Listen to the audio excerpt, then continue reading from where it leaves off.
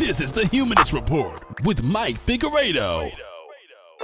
This podcast is sponsored by viewers like you on Patreon, through PayPal donations, with YouTube memberships, and Twitch subscriptions. To support the show, go to patreon.com/Humanist Report or become a member by clicking the join button underneath any one of our videos on YouTube. Members get early access to most videos and get to participate in monthly Zoom Hangouts with Mike. Enjoy the show.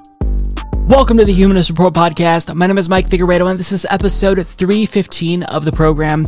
Today is Friday, November 19th, and unfortunately, this is the final episode of the podcast. Now, the show will continue on in YouTube, but in terms of these long-form videos, where I take all the videos that I filmed throughout the week and put them together in a single video, either for the video podcast that you're watching on Means TV or through Spotify, that will no longer be a thing. So I'll follow up this introduction with a little bit of an explainer on why I'm choosing to do this. But before we get started, I want to take some time to thank all of the people who make this show possible. That includes our newest Patreon, PayPal, and YouTube members. This week we have Susanna, Paul Vega, and K001 Daddy. Thank you all so much. I truly appreciate you. I will be trying to find a new way to spotlight new Patreon supporters and Super Chat and YouTube members, since we're not going to be doing the full YouTube podcast. But this is the last episode. If you're listening to this on SoundCloud or Spotify, or you're watching this full episode on YouTube, uploaded every single Sunday at noon, this is the last episode. So if you do want to see me speak at length, you can do that by clicking on the All THR videos playlist, and it'll just play all the videos back to back to back, so you kind of still get that same fix. And if you're listening on SoundCloud and you prefer the audio version, well, you can actually download the YouTube Music app, and we are on the YouTube Music app, so if you're working out, you can still listen to the audio version, technically, of the Humanist Report. It's just not all together in one, like, large sum, 3-hour video or audio file, right? So that's basically the difference. But because, for whatever reason, I love doing this, I'm going to go through what's coming up on the episode for the last time. Elon Musk attacks Bernie Sanders. Alex Jones was found guilty when it comes to the defamation lawsuits filed by the families of Sandy Hook victims. Why Kyle Rittenhouse is already a winner regardless of the outcome of his trial. I'll talk about that. Also, Tulsi Gabbard may be gearing up for a 2024 GOP presidential run. We'll discuss what I think she might be doing. And Katie Porter schools everyone on how Louis DeJoy is destroying the U.S. Postal Service. That's what we've got on the agenda for today's episode. But first, I will be talking about why there's no longer going to be these long podcast episodes, and why the Humanist Report is now exclusively a YouTube show and a Facebook show and a Means TV show. It's no longer a podcast per se, but here it is. Well, folks, I have some unfortunate news for you today. I've been thinking about this for quite some time, and I think I'm finally ready to pull the trigger. The Humanist Report podcast is coming to an end, and this Sunday's show will be the last episode that you will see, episode 315 to be exact. Now, what does this mean? Does this mean that I'm quitting? No, contrary to the clickbait title that kind of drove you to watching this now. I'm still going to be uploading videos regularly, daily on YouTube. That's not going to change. But what will be changing is specifically the podcast format of the Humanist Report. That's going to be going away. Now, a lot of you, this isn't even going to apply to you, because the podcast itself isn't really even necessarily a podcast. The podcast element of the Humanist Report show on YouTube was always kind of shoehorned in. It dated back to the beginning of the Humanist Report podcast. I launched this show when I was a full-time PhD student and research assistant, and, I knew that if I wanted to be successful on YouTube, I had to continuously feed the algorithm. So one additional way that I can, one, get the podcast out to additional formats and just have an extra YouTube video to upload each week is to take everything that I filmed Monday through Friday, put it together in a single episode, create an intro and an outro, call it a podcast, and then throw it up on YouTube, send it to iTunes and Spotify. And I am a creature of habit, right? I create routines and I adhere to them as if my life depended on it. But this routine is really unnecessary. So there are a really dedicated amount of people that listen to the audio versions on SoundCloud, on Spotify. There is a very, very dedicated group of people who every single Sunday they'll tune in and they'll watch the full episode. But overall, I think that this podcast format is honestly, it's too much work. It's not that, filming a quick intro and smashing all of the videos together is difficult per se, but it's time consuming in the sense that I have to take time where I'm exporting this 2-hour plus long video, and then I'm uploading this 2-hour plus long video to multiple platforms. And you might think, well, just shorten down the length of the episodes. Well, I can't control it because I just I take what I film for the week and I put it all together. So I can't really get a sense of how long the episode will be until we're towards the end of the week. And, furthermore, not enough people watch it to really make this extra work worthwhile. And I think rather than focusing on this weekly podcast just to get it out to additional people in audio format, I'd rather just not do that and focus on improving the show for people who watch predominantly, which is just on YouTube every single day.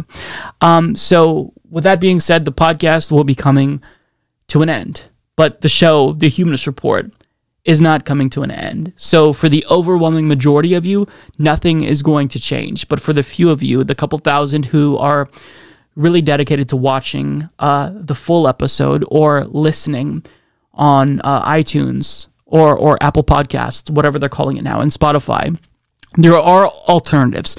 So if you wait for the full episode every single week, then understand that if you like watching everything together, there's a playlist called All THR Videos. So if you go to the Humanist Report YouTube channel and you see the All THR Videos playlist, it's just going to play all of the videos that I put out back to back to back to back to back over and over again. So that is kind of a way that you can still get your extended fix of the Humanist Report if you don't prefer the individual segment format. And I know that there's not like a lot of you, but just in case you want that. Now, additionally, if you prefer to listen on SoundCloud, if you're listening on SoundCloud right now, what you can do if you still specifically just want to listen to the audio versions of my videos, maybe you're working out at the gym and you're listening or jogging. If you download the YouTube Music app, audio versions of the Humanist Report is available. So on every single video that I upload, I make it available, each segment available to people who listen to YouTube Music. So if you find our playlist, All THR Clips, I think you can do that through the audio version. You can still listen to an audio variant of the Humanist Report. But again, the difference is just going to be that instead of taking everything, smushing the videos together, and putting it into one long, giant video, I'm just not going to do that. Not only is it time-consuming, but also it actually hurts me with regard to the algorithm. So I'm not sure if many of you have noticed this, but what we're witnessing is sort of the TikTokification of YouTube. They're getting rid of the dislike button. They've introduced shorts.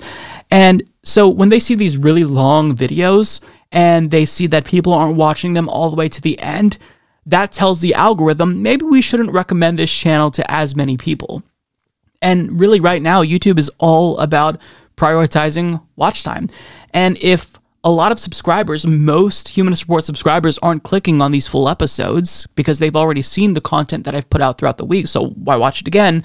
And if they are clicking on it, but they're only watching for like 5 minutes because the episode is 2.5 hours long or 3 hours long in some instances, then that actually hurts the channel overall. So not only is it time consuming, but algorithmically speaking, it's not the best practice if you want to make it on YouTube in today's climate where they're really interested in getting people to start watching a video and finish it to the very end. So that's why I'm stopping the podcast format. Perhaps we'll bring it back. But for now, it doesn't really make a whole lot of sense for me to continue doing this. And for the few people who are going to be mad about this, who really watch it loyally that way, there all are alternatives. So yeah, that's it. The Humanist Report podcast, as we know it, is over. But nothing else is really going to change. And I don't even know that it's necessary to do a video so few people watch the full episodes. But I thought that, since we're changing the show a little bit, I think it's convenient, not convenient. What's the word I'm looking for? Sorry, foggy-headedness today. I think it's polite and respectful to the people who have watched for years now in that way to be able to know. So, more changes will likely be coming. I'm trying to constantly find ways to innovate and, streamline the program. I've had these ideas of projects that I want to do for the show, mini documentaries and such, that I haven't been able to do because I've kind of been unable to break out of this routine that I started for myself that was initiated at the beginning of the podcast. So by not focusing every single week on this full episode, that does free up my time. It helps me to enjoy the show more and not just kind of go through the motions every single week, doing the same fucking thing, making sure I check all the boxes. Okay, I've fulfilled my obligations. I've uploaded the audio version here. I have the fucking full episode uploading now. So 4 hours later, rather than worrying about something that doesn't really yield much of a benefit to the channel, I want to focus on better things. And I'm not saying this is a big enough change to where I can do a lot more, but it's just enough to where I think it's going to help the channel overall.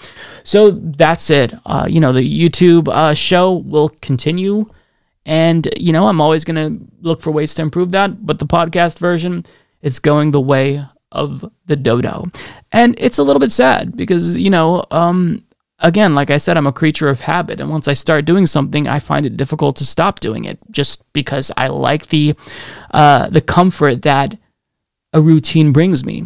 But the podcast itself, it's not worth it. Again, I wouldn't want to watch all of these videos that I've already seen for the week. And if I did really want to watch one person's videos, back to back to back, there are playlists that kind of do that same thing. So it's just unnecessary. So we're no longer a podcast. We're exclusively a YouTube show, and we're a show on Means TV. But, hopefully you all can understand. I don't think many of you will care because, again, most of you don't watch that way. But, if you did, I'm sorry. But I genuinely appreciate the fact that you've been watching, so long. I'll have to retool Patreon benefits, by the way, because one of the perks is that, if you sign up as a member on YouTube, or if you send a super chat to a video by clicking thanks, I'll thank you at the start of the video at the full episode. So I won't be able to do that since we don't have full episodes now. But I'll figure something else out. We'll roll with it, right? So more changes to come. I'll see you all later. So at a hearing before the House Oversight Committee, Representative Katie Porter shared some of the findings from the U.S. Postal Service's Inspector General's audit. And what you're going to see here is that under the leadership of U.S. Postmaster General Louis DeJoy, the U.S. Postal Service has essentially been ruined. And this is very, very startling. Take a look. The audit found that by the spring of 2020, mail delivery was right around 92%. That is, about 92% of the mail got there within the standard of on time. That dropped to 80% by the fall of 2020, and by January of 2021 was hovering at around 61%. I realize this has gone up somewhat since then, but I wanted to ask you, when did Mr. DeJoy take over as postmaster? Do you know? The summer of 2020. The summer of 2020. So June of 2020. And what happened after he took over? Did the rate of on-time mail delivery go up or down? Went down. And I'm a professor, and I used to do a lot of grading. And 92% is considered widely like an A minus. 80 is considered hanging on to the lowest possible B. 60% is at best a D minus. The Postal Service delivers 48% of the world's mail. It is an institution. It is a civic treasure. And we let it get all the way. What you found is we let it get all the way to that D minus level. Whenever she breaks out the board, she's going to bring the heat. Now, I want to go over some of the numbers that she stated there, not to be redundant, but this is really huge. So mail delivery was at 92% in spring of 2020, but fast forward to winter of 2020 through 2021, and it's down to 61%. Now, she noted that it has increased slightly, but the overall trend is downward in a very steep manner. This is substantial. Louis DeJoy is ruining the Postal Service, and he's ruining it fast. Now, you may be wondering, why would the Postmaster General ruin the agency that he's in charge of? Doesn't that seem pretty weird? Well, I think that this is part of a likely ploy to pitch privatization as a solution to all of the problems that he's causing. Now, maybe he doesn't do this explicitly himself, but I think that we all know what happens in a late-stage capitalist society when government institutions begin to break down. Privatization is on the table. It's been happening with Social Security. There's been constant attempts to privatize or partially privatize Social Security. Medicare turned that into a voucher program so people can purchase their healthcare plans on the private market in lieu of getting it from the government directly. So I think that what he's going to do is he's going to break the Postal Service. And then, of course, what do? You explain to the people who are dissatisfied with this government service that they previously liked that the one thing that can fix it is maybe, outsourcing some of the services provided by USPS to FedEx, maybe to UPS. Who knows? So there are people in both parties, neoliberals, who want to see the Postal Service at least partially privatized. They've been salivating over this for years, decades. So this is what I think he's working towards. Now, we're going to talk about what can be done to stop him. But first, I know you enjoyed that clip of Katie Porter. So I do want to share a clip from last year where she grilled Postmaster General DeJoy to his face in the lead up to the 2020 election, where he slowed services knowing that during a pandemic, mail-in ballots could be affected by him destroying the U.S. Postal Service. Take a look. I'm glad you know the price of a stamp, but I'm concerned about your understanding of this agency. And I'm particularly concerned about it because you started taking very decisive action when you became Postmaster General. You started directing the unplugging and destroying of machines, changing of employee procedures, and locking of collection boxes. As a professor, I've always told my students that one of the most important rules in life is to read the instructions. Did you actually read and independently analyze the major overhaul plans before you ordered them to take effect? Again, I will repeat that I did not order major overhaul plans. The items you identify were not directed by me. I did, and we don't need much analysis to run your trucks to a schedule. Reclaiming my time, Mr. Joy, could you please tell me who did order these changes if you as Postmaster General did not? Because these changes have resulted in, and you have said yourself in this hearing. The Postal Service has been around for 250 years. There are plans. There are many, many executives, almost 30,000 executives within the organization. And there are plans that existed prior to my arrival that were implemented. Mr. DeJoy, if you did not order these actions to be taken, please tell the committee the name of who did. I do not know. That was incredibly satisfying to watch. Now, he can feign ignorance all that he wants, but the fact of the matter is that as of March of 2021, his 10-year plan went into effect. So he can't blame anyone else now for all of the woes that the USPS is experiencing. And the changes that he put in place led to reductions in the hours of the Postal Service. So they're open for less amounts of time. It lengthens delivery times. And as the ACLU pointed out, this is bad for democracy. So the question is, we have a Democratic Party president. So what can Joe Biden do? Why hasn't he fired him? Well, you can't directly fire the Postmaster General, but there are things that Biden can do to get him out of that position. The first and the most easy thing that he can do is exert nonstop pressure on Louis DeJoy. Call on him publicly to resign, name him, shame him. But unfortunately, with that particular method, even if Biden should still do that, it doesn't seem likely that Louis DeJoy is going to buckle to pressure, given that he literally told the House Oversight Committee back in February to get used to me, suggesting that he's not going to back down in spite of the backlash that he's experiencing. So Biden, I mean, he should still exert pressure, even if it won't actually work. You have your bully pulpit as president, and you should definitely use it.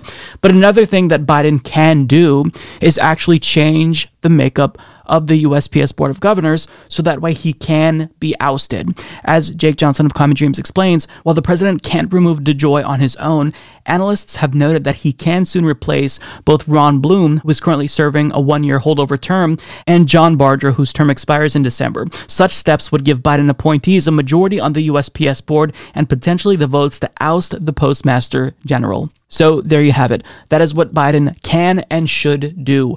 And this is a necessity because we need the U.S. Postal Service. Not only do countless seniors rely on it for life-saving medications they wouldn't otherwise be able to get easily, but it's a service provided by the government that's valuable, that we like. So it's not just a good thing to do for citizens, but it's a good political move as well, because if you save the U.S. Postal Service after we've all seen a slowdown and its destruction firsthand, you can brag to that in 2022 and 2024. It's an easy victory, assuming he actually wants to fight for it. So, there you have it. Katie Porter is shedding light on a really important issue that I think that people are aware of, but just not paying close enough attention to. But this is really important because the U.S. Postal Service is needed. As you might have seen over the weekend, Elon Musk, billionaire, in fact, the richest person on the planet currently, decided to randomly take a shot at Bernie Sanders. Bernie Sanders oftentimes will talk about the need to tax excessively wealthy people, but this time, he didn't even name drop Elon Musk. It was fairly innocuous for Bernie Sanders, but yet Elon Musk took issue with it. So Bernie Sanders tweeted out, "We must demand that the extremely wealthy pay their fair share, period." Not controversial, right? Well, not if you're Elon Musk, because he responded saying, "I keep forgetting that you're still alive." This is a man who is supposed to be an adult. I believe he's in his 50s, if not his 60s. I might be wrong about that. But this is an adult, and here he is childishly attacking a United States senator for just saying what is common sense if we want to live in a society that's healthy. So this proves that billionaires aren't uniquely intelligent, because somebody who responds like this isn't very bright, in my opinion, but it also demonstrates how brazen these billionaires are, because they know that they can say and do whatever they want and get away with it, because in a late-stage capitalist society, they hold all the cards. They have all of the power. In this type of a system, wealth equals power. And you saw how the billionaire tax that was proposed just a couple of weeks ago was killed by the Democratic Party's own members. Their party proposed it, and then their own members fought tooth and nail against it. Now, we don't necessarily know if it will pass yet, but if I had to bet, I'd say probably not. Now, immediately, I just want to show you a couple of responses that stood out to me. So Rob Israel responded saying, "This piece of shit cult leader quadrupled his wealth during the pandemic while telling everyone COVID wasn't real." Then he adds, "Elon Musk is a tax-dodging, anti-union, crypto scheme-pushing scuzzball." Well said. Left Flank Vets responded simply by sharing a meme telling him to shut the fuck up, along with a picture of him and Jeffrey Epstein's alleged accomplice. Simple, yet effective. And that photograph is seen here.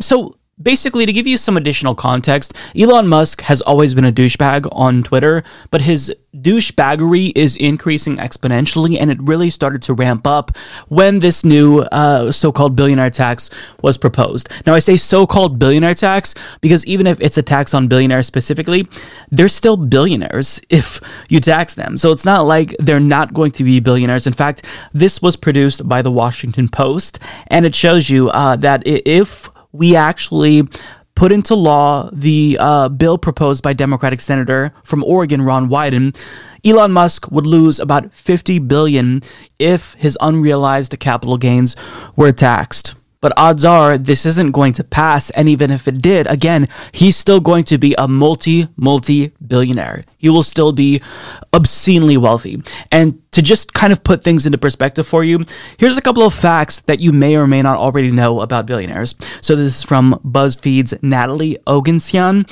So Elon Musk is currently the world's richest billionaire with $306.5 billion to his name. Even if you were to make $100 million per year, it would still take you 3,065 years to amass that level of wealth. Oh, and also he's earning about $11,415 an hour. Imagine if you made that much money. It's inconceivable, right? Well, also throughout the past 2 decades, American billionaire wealth has increased from $240 billion adjusted for inflation to $4.18 trillion in March of 2021. That's 17 times more than their total wealth in 1990. Now, finally, if you can believe it, there's a huge wealth gap even among billionaires. The majority, 94%, are worth $10 billion or less. After that, 5% are worth between 10 and 30 billion, while mega billionaires, who comprise less than 1% of all billionaires, are worth more than $30 billion. And Elon Musk obviously is in the latter category there. So if I were Elon Musk and I knew that there were all of these efforts, both politically and socially, to tax my wealth, I might want to be a little bit quiet, not be too brazen. But he's just demonstrating why this needs to happen, why his wealth absolutely needs to be taxed. Because again, when you have this much wealth, you influence policy. You actually pose a threat to democracy, and that's not hyperbole.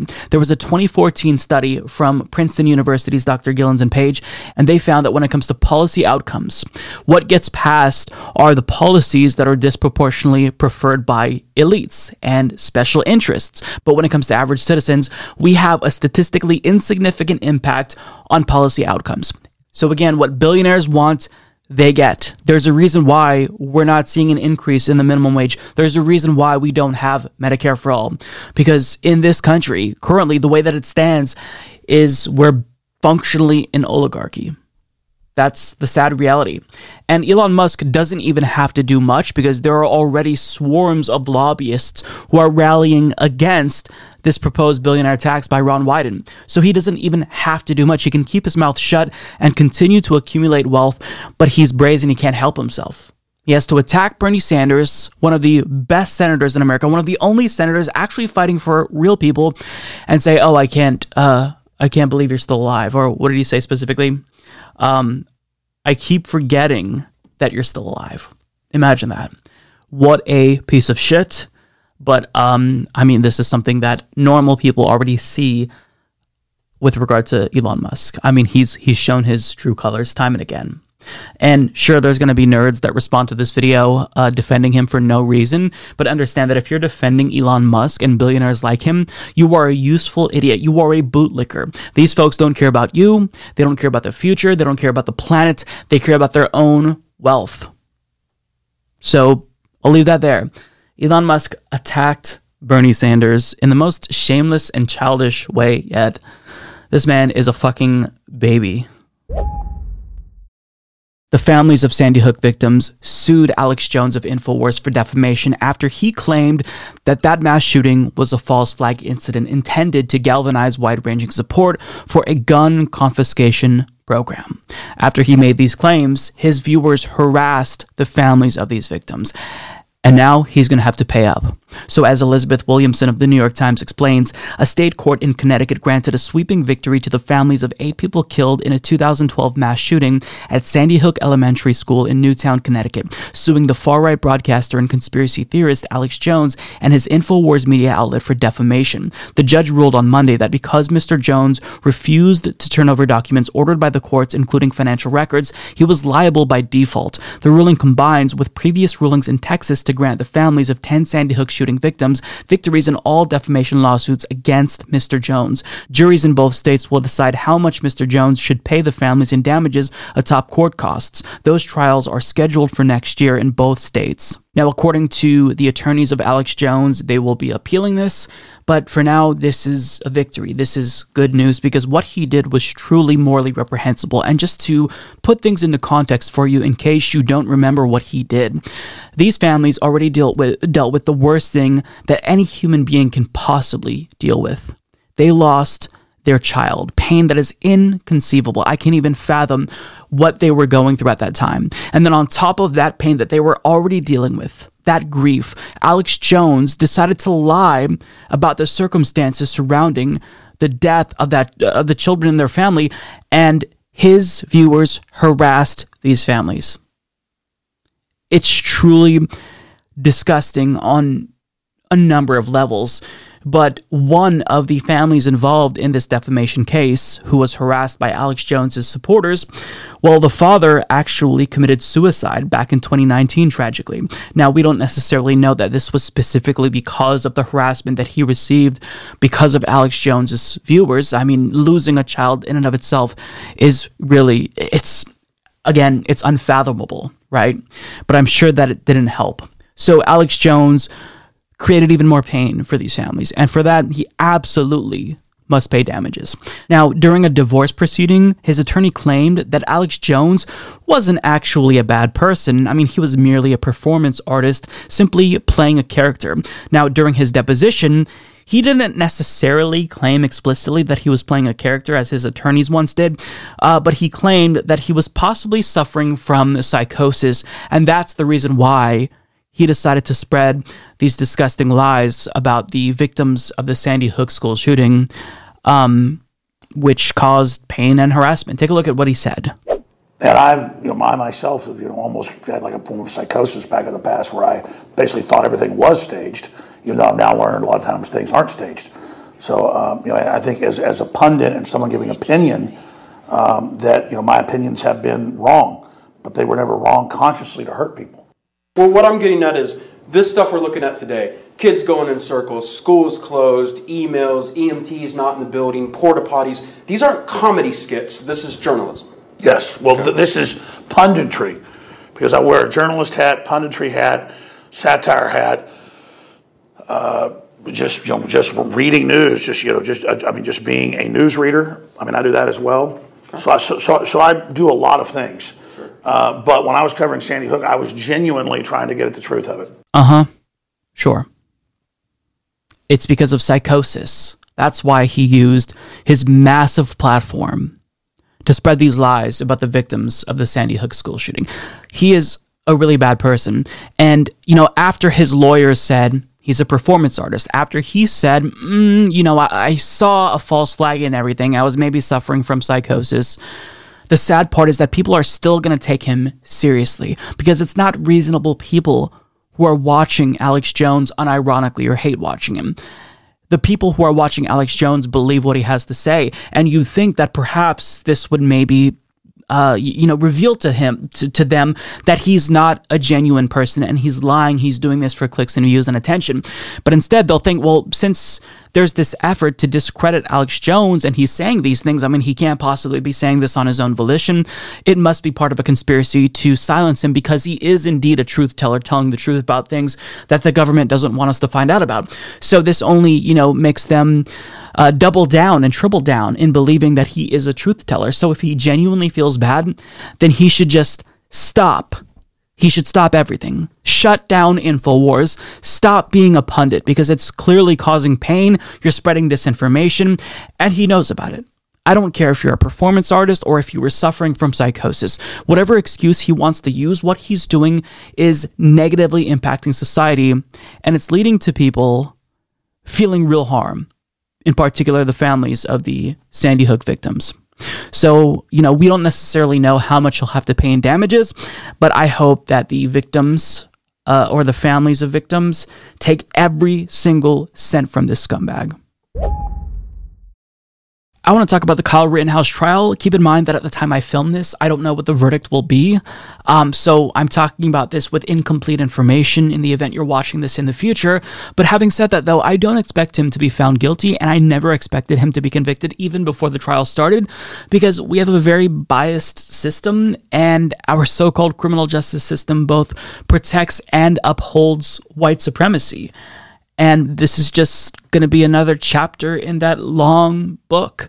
And really what I think is going to happen is the jury ultimately is going to see themselves in Kyle Rittenhouse, and they're going to vote to acquit. I think they saw the crocodile tears, And they bought it. They fell for it hook, line, and sinker because they think, well, this is just a misguided young man who did something that he's going to have to live with for the rest of his life. No need to unnecessarily punish him. And of course, I can't get into the minds of the jurors, but they view him as this naive 17-year-old who made a mistake. And sure, we're all foolish and naive and do stupid things at that age, but most people don't kill other people at that age. And, this idea that he never intended to hurt anybody is a little bit bizarre to me, considering the fact that he crossed state lines to do, quote, security at a Black Lives Matter rally. And we know what that means. Security from far-right militias and right-wingers usually is code for intimidate Black Lives Matter protesters. And when they talk about doing security, they're not meaning security for the protesters, protecting them from police brutality or anyone else who's going to harm them. They mean protecting property, because property to them is more valuable than human life. And, it doesn't even matter that Kyle Rittenhouse, before he killed 2 people, was at a CVS talking about how he wants to use his AR to shoot people. It looks like one of them has a weapon. She hung up.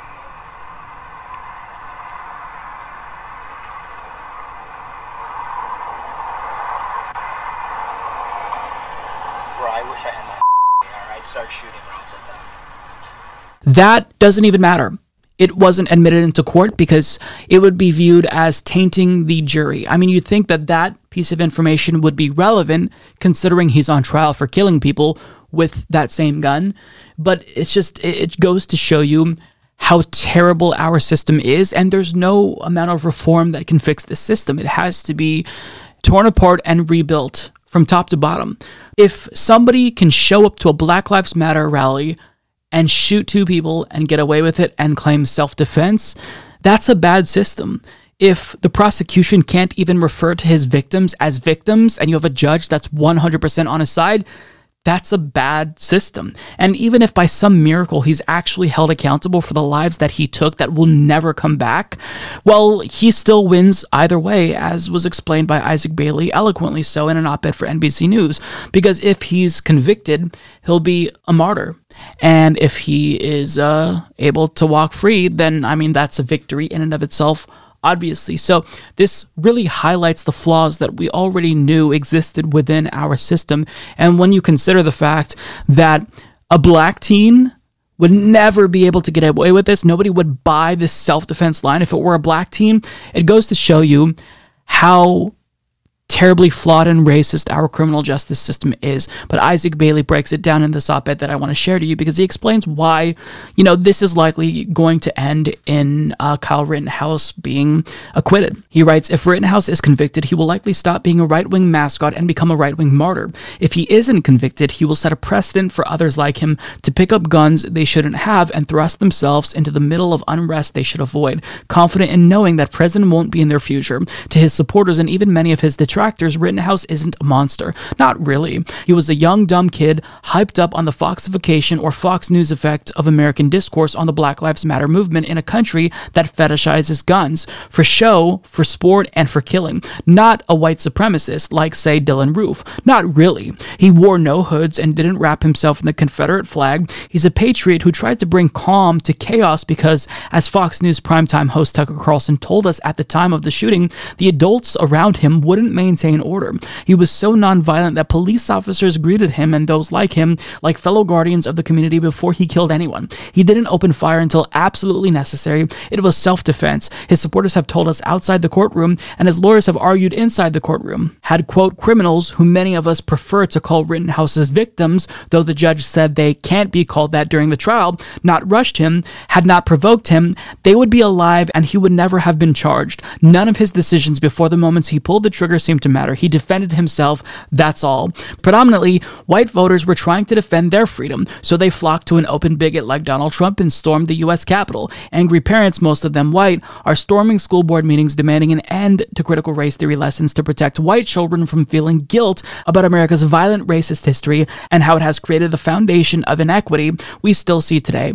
Politicians and local officials, again, many of them white, have stoked this by framing the teaching of race and books that explore its context as something considered constituents should defend their communities from. The truth is that too many white Americans probably see themselves in Rittenhouse, afraid of anyone, whether white or of color, who wants to live in a more equitable country, even if some don't want to say so out loud. So I think that he's making really important points here. Either way, Kyle Rittenhouse is going to emerge victorious. If he's found guilty, he'll be a martyr, and when he's released, he'll be able to have a book deal, and he'll be a superstar. But, I mean, if he is freed and he walks, then he has his freedom, and he gets to live his life unlike his victims who are gone forever. And on top of that, now this is going to legitimize vigilante justice, in quotes, in the United States. And the people who are defending Kyle Rittenhouse, notice how they can only defend him narrowly. They have to strip the entire event of its context. You can't mention that he threw up a white power sign. You can't mention that he crossed state lines looking for trouble. You can't mention that a week prior he was on video saying that he wants to shoot people with that gun. You have to strip away the context in order to do this mental jujitsu to make it seem as if, well, he's really the one who's the victim, and he was just defending himself, against these scary Black Lives Matter protesters. And either way, this should be a wake-up call for people, but it's not, because all of these things that are being talked about to defend Kyle Rittenhouse, understand that if he were black, he would never have this luxury. Mike Brown was demonized after he was killed by a police officer. And as this Twitter account points out, Tamir Rice was 12 and was killed for having a fake toy gun. Kyle Rittenhouse, 17, killed 2 people, walked by police after killing 2 people, got to go home and sleep. Exactly. Philando Castile was exercising his Second Amendment right to carry legally, and he was shot and killed. So do you understand that all of the things that we're talking about to defend Kyle Rittenhouse, he gets this luxury of being defended, of using self-defense as an excuse for taking 2 lives, specifically because he's white. Imagine if somebody who was black, a black teen, 17 years old, went to a vaccine mandate protest disproportionately with white people and carried a gun and it ended up killing 2 people. Would our legal system even buy for a second self-defense? No, they'd say this black person was very clearly looking for trouble. They point to, any posts on social media that indicate a history of violence. If he's smoking pot, that person would never have this many people defend them as are defending Kyle Rittenhouse. And as Good Politic Guy put it, what is the logical extent of saying what Kyle Rittenhouse did was self-defense? I mean, so you can just bring a military-grade weapon to a place will be chaotic, then just start murking people when you feel somewhat unsafe? And that's exactly it. That's what you can do if you're white. Because the thing is that white tears resonate with juries and with America. Whereas black tears, black pain and suffering, maybe people care about it for a short period of time, as was the case with the George Floyd murder. But it's really easy to get them to forget and turn against that. I mean, we saw finally people pay attention to police brutality in America with the Black Lives Matter protests. And now all of a sudden, Black Lives Matter and this slogan, defund the police, is toxic, and nobody can understand why anyone would want to defund the police. It just, we have a shit system, and part of the problem is that Americans, they don't see the bias that's right in front of them. And when they do see it, they get propagandized. They get manipulated by right-wing media to forget about it or view it in a different way. So, this is a case that is unsurprisingly showing the flaws in our so-called criminal justice system, where you have somebody who killed 2 people getting to claim self-defense because America is a fucked up racist country. You don't sound like a Democrat to me. I hereby, you can raise your right hand, you're definitely a conservative. So, anyway. Always a pleasure, Sean. Oh, you've noticed it too, Sean. Interesting. I too have noticed that Tulsi Gabbard does indeed sound like a conservative. Interesting. Everyone is beginning to see it. Now, she's not just going to come out and unequivocally declare that she is a conservative and she supports conservatism. I think that would be a little bit too brazen, given what I believe she wants to do in the future. But what she's doing is she's dropping a few hints, a few clues here and there. She's giving you a puzzle piece here and there. And when you finally have all of the pieces and you put them together, it reads, I am a conservative. So let's look at what Tulsi Gabbard has been saying on Twitter lately. So she tweeted out, anyone who disagrees with pro-Antifa MSM bias on Rittenhouse trial is smeared as a white supremacist terrorist. Disgusting. So, I mean, I guess that she's anti-Antifa. In other words, she's just fa. She then tweeted out tacit support for Republican governor-elect of Virginia, Glenn Youngkin, because she's seemingly also against critical race theory, like he is, which is a made-up issue. And when it comes to Build Back Better, she tweeted out a video of her appearance on Sean Hannity's show on Fox News, saying government is already too big and powerful as it is, and the Build Back Better bill is going to make it even worse. Now, let me just give you some additional context before we watch the clip. This is an individual who ran for president as a progressive in 2020. Some individuals even declared her more progressive and left-leaning than Bernie Sanders. But here she is now going to speak out against what she supported about a year ago. Would you agree with me that it would be a good idea to go back to being energy independent? Yes, of course. Not many Democrats agree with you. Would you agree with me that we have too much debt and we really can't afford 1.75 or 3.5 trillion in new spending? Yes, Sean, and here's the reality with the bill that they're continuing to push forward is that our government is too powerful and too big even as it is, and this bill is only going to make matters worse. The provisions in the bill are so vague that really it's going to be unelected bureaucrats who end up deciding how these provisions are implemented, and no accountability, and really it'll empower them to be able to stick their noses into every aspect of our lives, furthering this cradle-to-grave mentality of government dependence that makes us lose even more of our autonomy as we are paying for it. As government gets bigger, our wallets are getting smaller. Big government bad. Tulsi Gabbard, 2021. Look, this is not even an attempt to be a right-wing populist. This is just straight up Reaganism. It's straight up Reaganism. And to show you how sharply she's changed, you look at her policy platform from 2020 when she was running for president and supporting all of these so-called big government policies that she's now inexplicably denouncing. Now, you can't find it on her website because it's gone, and currently she just has a link to her podcast. But using the Wayback Machine, I looked at her platform. So before she explicitly backed away from Medicare for All, she had this on her platform. This is a big government policy. She also supported Medicare negotiating drug prices, which was in the original Build Back Better bill. At another point in the interview, she agreed that America should be energy independent, and I didn't play that part, but basically what it means is that she thinks we should indeed continue to drill away when she sponsored legislation to get off of fossil fuels. It was literally called the Off Fossil Fuels Act, and she had it on her 2020 policy platform. She also supported immigration reform, and she went further on her own platform than Build Back Better, but yet now she's suddenly against it. She's against these things because it's too much government, it's big government overreach, when Build Back Better itself is a compromise, and even her policy platform went further than Build Back Better. This is a 180. And as Shu points out on Twitter, I understand ditching the Democratic Party as they are full of demons, but this is a complete 180 in ideology and policy. She ran on Medicare for All and student debt relief and progressive taxation and shit like a year ago. Exactly.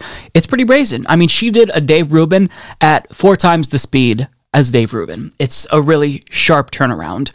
And I don't necessarily know what motivates her, but this is my thinking here, and this is all nothing but speculation, so bear with me.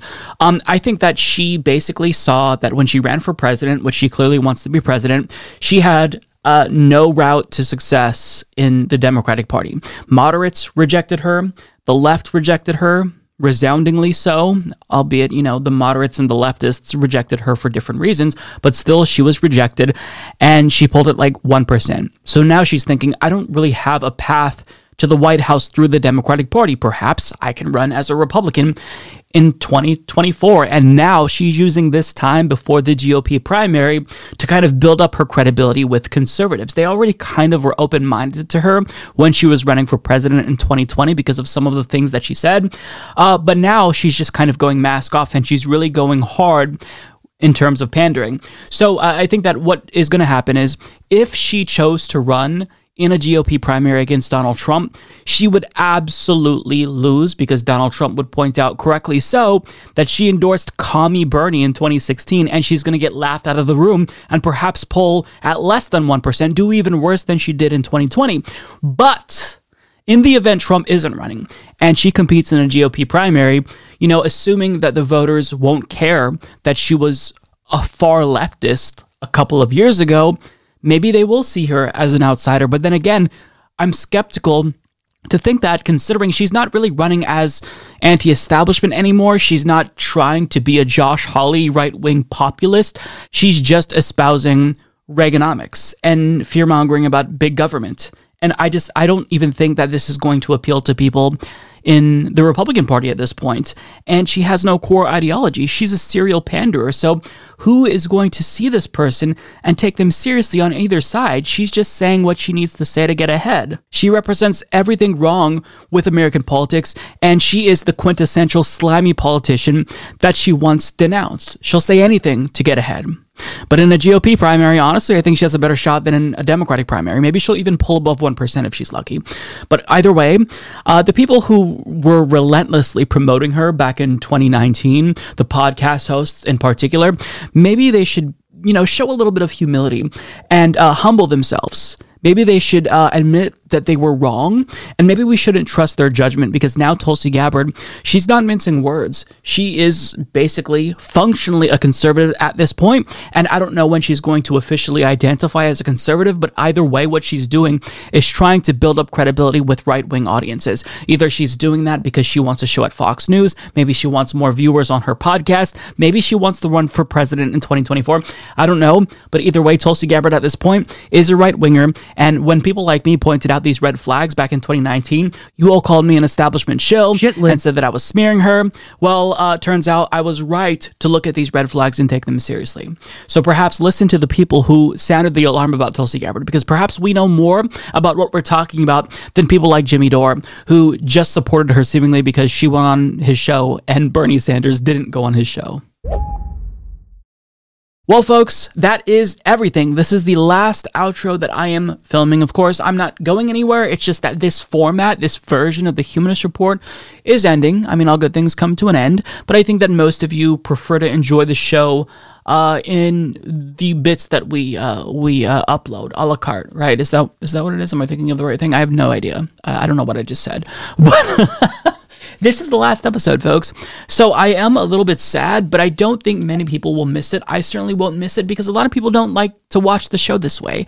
So, it's just the things that we talked about throughout the week. I just take them and I re-upload them in a single big video, and that's really unnecessary. So I won't be doing that any longer, but of course, I'm not going anywhere. I'll still be making YouTube videos. And yeah, folks, so it's been a great run, 315 episodes. But now, the Humanist Report is evolving into a higher plane, a greater, not a greater, I don't know what word I'm looking for. I'm fucking up this outro. I'm fucking up the outro, but it's okay because it's the last one. So, look, folks, I'll just call it quits because I'm rambling and I don't know what the fuck I'm trying to say. But if you've been watching and you genuinely enjoyed the shows in this way, I'm sorry that this is ending, right? But of course, I think that most people understand that what the Humanist Report is about is this is first and foremost a YouTube show, not a podcast, right? We got started and blew up on YouTube, and our podcast version is even mildly successful because of the success of the YouTube show. So the YouTube show isn't going anywhere, but the podcast is coming to an end. Maybe I'll start a different podcast in the future, an additional podcast, who knows? But for now, that's everything. I'll see you all later. Take care, folks. When you acting like a beta, call you the P word. Beta girl.